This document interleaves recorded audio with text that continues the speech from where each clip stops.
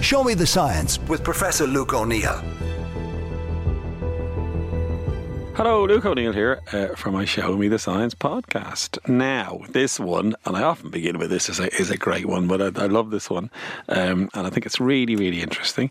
And this one is the science of the deepest oceans.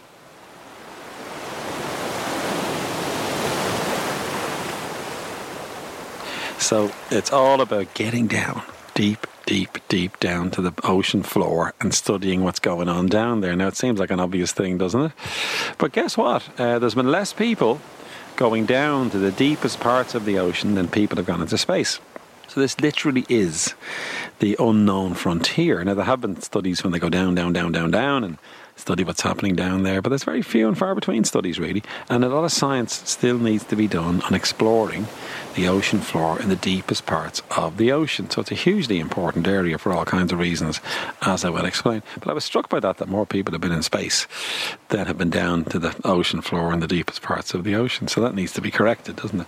And it is definitely, in the old Star Trek phrase, which I often use, to boldly go where no one's gone before, because so few people have been down there. It's a wonderful frontier, and I myself would love to go down there. I've got a sense of adventure as a scientist. I became a scientist partly to sort of satisfy my sense of the wonderment of, nature and all the rest of it, and to really go into these places where nobody's been before. In my case, I'm in the immune system, and hopefully going to parts of the immune system where no one's gone before. But in this case, imagine going down to the deep ocean and studying what's going on down there. And the reason why I've picked this topic today is I've just come across a very interesting story of an oceanographer called Dawn Wright, and she's been there. Earlier this year, she went on a mission to the deepest part of the Pacific. That's where she went, and went to the place called the Mariana Trench. Now, I'd heard of the Mariana Trench. Many have heard of it. It's a deep trench, deep in the ocean, and it was discovered in the 1800s. Actually, there was this place. They must have been showing bits of rope over the side, and it kept going down, and they were able to map the Mariana Trench even then to some extent. But it is the deepest part of the ocean, is the Mariana Trench, and she went down there in a special, almost like a spaceship, I suppose, went down to explore the lower reaches of the Mariana Trench, and no one had been to this place before. So she was a bit like, I suppose, Neil Armstrong in a way, the first person to go on the moon. She was the first person to go deep into the ocean to this region of the Mariana Trench. She went down 35,000 feet. Now, to give you an idea, Everest is 29,000 feet tall. So she went further down to get to this ocean floor than anybody who's gone up to the top of Everest, if you can see what I mean by the distance travelled. So it's very, very far down to get down there. And of course, it was a big adventure. And the big question was, what did she see? Now, what was happening as well was, by the way, there was a massive project that the UN have organised. It's a UN mission which wants to map the entire seabed by the year 2030. So that's in hand, and this is part of that mission, to map the entire ocean floor by then. And she made a big contribution because she went down and mapped this part of the ocean floor for the first time. And she went to a place called the Challenger Deep, is the name of it. It was first reported in 1875 by a Royal Navy ship called HMS Challenger, who obviously, as I say, sent, string over it or whatever it was, and could measure this very, very deep part of the ocean. And that's where she went. And it was known that this was the deepest part of the ocean ever from those kinds of studies. But it was first discovered in 1875. And it's actually a canyon, a deep canyon, and it curves. So it's like a C shape, I guess. And again, that had been mapped in various ways. And that's where she went in her special vessel. And she went with a fellow scientist called Victor Vescovo. And he was the driver of the vehicle. He was more of an engineer, it looks like. And they went down there, and then in this vehicle, they called the vehicle Limiting Factor. Not a very exciting name. I would have called it the Starship Enterprise or whatever, something like that anyway. But it's called Limiting Factor. And I went down, I'm not sure why they call it Limiting Factor, but the limiting factor, I think, was how to go deep. And they were able to construct this vessel built of titanium, and it's effectively a titanium sphere. And of course, the one thing you worry about down there is pressure. Because above you have all this column of water. And that creates huge pressure. And the pressure at the bottom of this trench where she went was 16,000 pounds per square inch, which is an awful lot of pressure. And to give you an idea, it is 25 jumbo jets filled up with stuff. That's how heavy the pressure was the analogy I saw. So imagine, putting 25 jumbo jets on top of each other, you're underneath the one, and that's the pressure that's being applied here. So huge force is being applied, and that meant they had to make a very robust vessel to sustain that kind of pressure, and that's what they managed to do. And this special limiting factor vessel made of titanium could survive these huge big pressures. And it went down at a speed of 300 feet per minute, which is pretty fast as well. It had special thrusters. It was able to displace water to allow it to go down really, really quickly, and down it went. Now, you're all wondering, what did this vessel see when it got down to the bottom of this trench? Well, first of all, it's pitch black because no light can penetrate that far down. Now, it would have had a lighting system to be able to look around a bit, but one fear was that it might disturb the local fish and the flora and fauna down there by so to be careful. They wouldn't have massive blasts of light here, but there's some light to see, and they got some pictures which you can see online if you like. It's pretty sparse down there. There's not much life because those pressures are almost, make life impossible. But they did see a few things which I will come back to, and they used sonar then to map the sea floor. You can use sonar to look at structures and so on. They got a great map of it. They took samples. They took water samples to see what was in the water down there, which turns out to be very useful.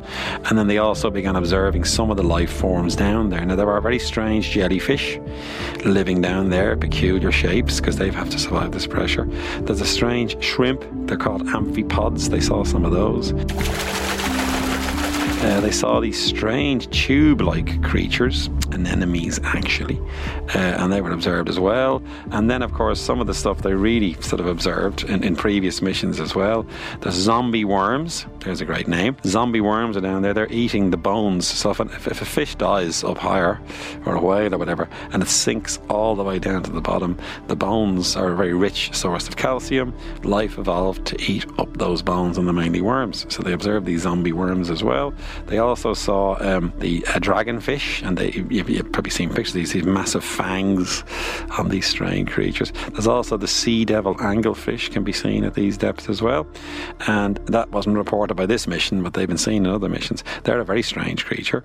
With the sea devil anglefish, the male fuses its body with the female when it's reproducing, fertilizes the egg or whatever, and then stays stuck to the female as a parasite. This is a bit like Owen and his wife, I've realised, because he's just had a new baby, by the way. So Owen is now a parasite in his own house. But those sea devil anglefish, they can be seen at these depths. Now, these creatures have evolved to survive in a very hostile environment. There's no sunlight. They're living off the stuff that floats down to them from rotting creatures, I suppose, up above. And there's vast pressure. Their bodies are adapted to be able to survive at these huge pressures. And again, this mission observed some of these life forms. Now, what was also reported, I've just noticed actually as part of the mission, was we only know 25% of the seafloor. And this mission added a bit more knowledge of that. There's a long way to go to 2030, isn't there, to map the other 75%. And that's what's happening. They can use remote technologies and so on to scan the seafloor. You don't need to go there. So they're optimistic they'll get there by 2030. But this was one mission that actually went down there to help study this area. Now, it's interesting anyway, isn't it, to go into space or to into a deep ocean and see what you might find. And remember, science is actually just about curiosity. It shouldn't really say we're doing this science for the following reason other than curiosity. That's one of the key motivators for us as scientists, is to solve some puzzle. But of course, there can be great useful things can come out of solving that. And they don't know really in terms of, living systems and what we might learn from life down there. We could learn all kinds of things. You never know. And just observing it and measuring it could give rise to discoveries that could prove to be useful. That's the first thing. So it's a curiosity-led program is the way to think of it. But then secondly, there are more serious things. It's very hard to study animals that live down there. You can't bring them up to the surface because they die very quickly in the normal pressure. And you can't keep them at the right pressure to keep them alive. So what they did was they would trap them and then study them, and that was done as part of this mission to see if you can study these animals and how they function in many ways. You can do this using these trapping technology and then release them, And a bit of that was done on previous missions as well. It must be said, more than this one. But still, you can study the animals by going down there. So that's one reason and try to study them. But I guess more relevant to us is to do with climate change. And a key function of water and the oceans is to absorb CO2. And in fact, an awful lot of the CO2 that gets taken out of the atmosphere is happening in the oceans, mainly with things like cyanobacteria and various organisms. And the question was, can they be absorbed at these depths? How effective is CO2 absorption at these really deep parts of the ocean? And they're hoping actually to see more CO2 absorbance the deeper you go down. And if you can understand that process, you might come up with better ways to trap carbon. So again, that's one reason for this mission, was to study these deep sea situations to see if we can enhance carbon capture, is the way to think of it. And that's what this study was partly aiming to do. And the water samples they took, they're studying those now to see if there are bacteria, say, in them that can somehow absorb carbon. And this wouldn't be through the normal photosynthesis, which would be one way, like plants do it, because it's too far down. But there could well be ways of absorbing carbon. I mean, one of the dreams is, and I read this in the interview with Dawn, or came across it somewhere, that she said, look, imagine if we found a new organism that was very effective at absorbing carbon, and that could be used then all over the world in a way, and we could study that, couldn't we, and have a better way to capture carbon. That's one thing that might come out of it, kind of. It's a bit of a sort of a long shot, it must be said, because plants are great at absorbing carbon and they need sunlight, and yet it's too deep for that. But still, the idea here would be, you've literally, like Star Trek, which I'm a big fan of, anybody who listens to me regularly would know that, Star Trek went out to boldly go and found all kinds of weird and wacky interesting things, didn't it? And this deep sea mission could well discover things that will turn out to be fascinating scientifically and may well then be useful to us, and climate change would be a big thing. They're also able to look at the rate of decay of things there and how that might affect climate change in various ways, and then measuring change at these deep levels over time as evidence for climate change as well, by the way. So it's a useful place to measure things, basically, to tell us what's going on up on the surface, if you like, and we might learn brand new things. But I must say, it's not worth emphasising those things yet, because we still don't know what life is like down there and what the geology is like and various things. And unless we study it, we won't find out these new things, and we're bound to find out interesting things, because all of science is about ultimately understanding things and then maybe coming up with useful things based on those discoveries. So this really was a pure science mission at this stage, to map this very, very deep part of the ocean and find out interesting things.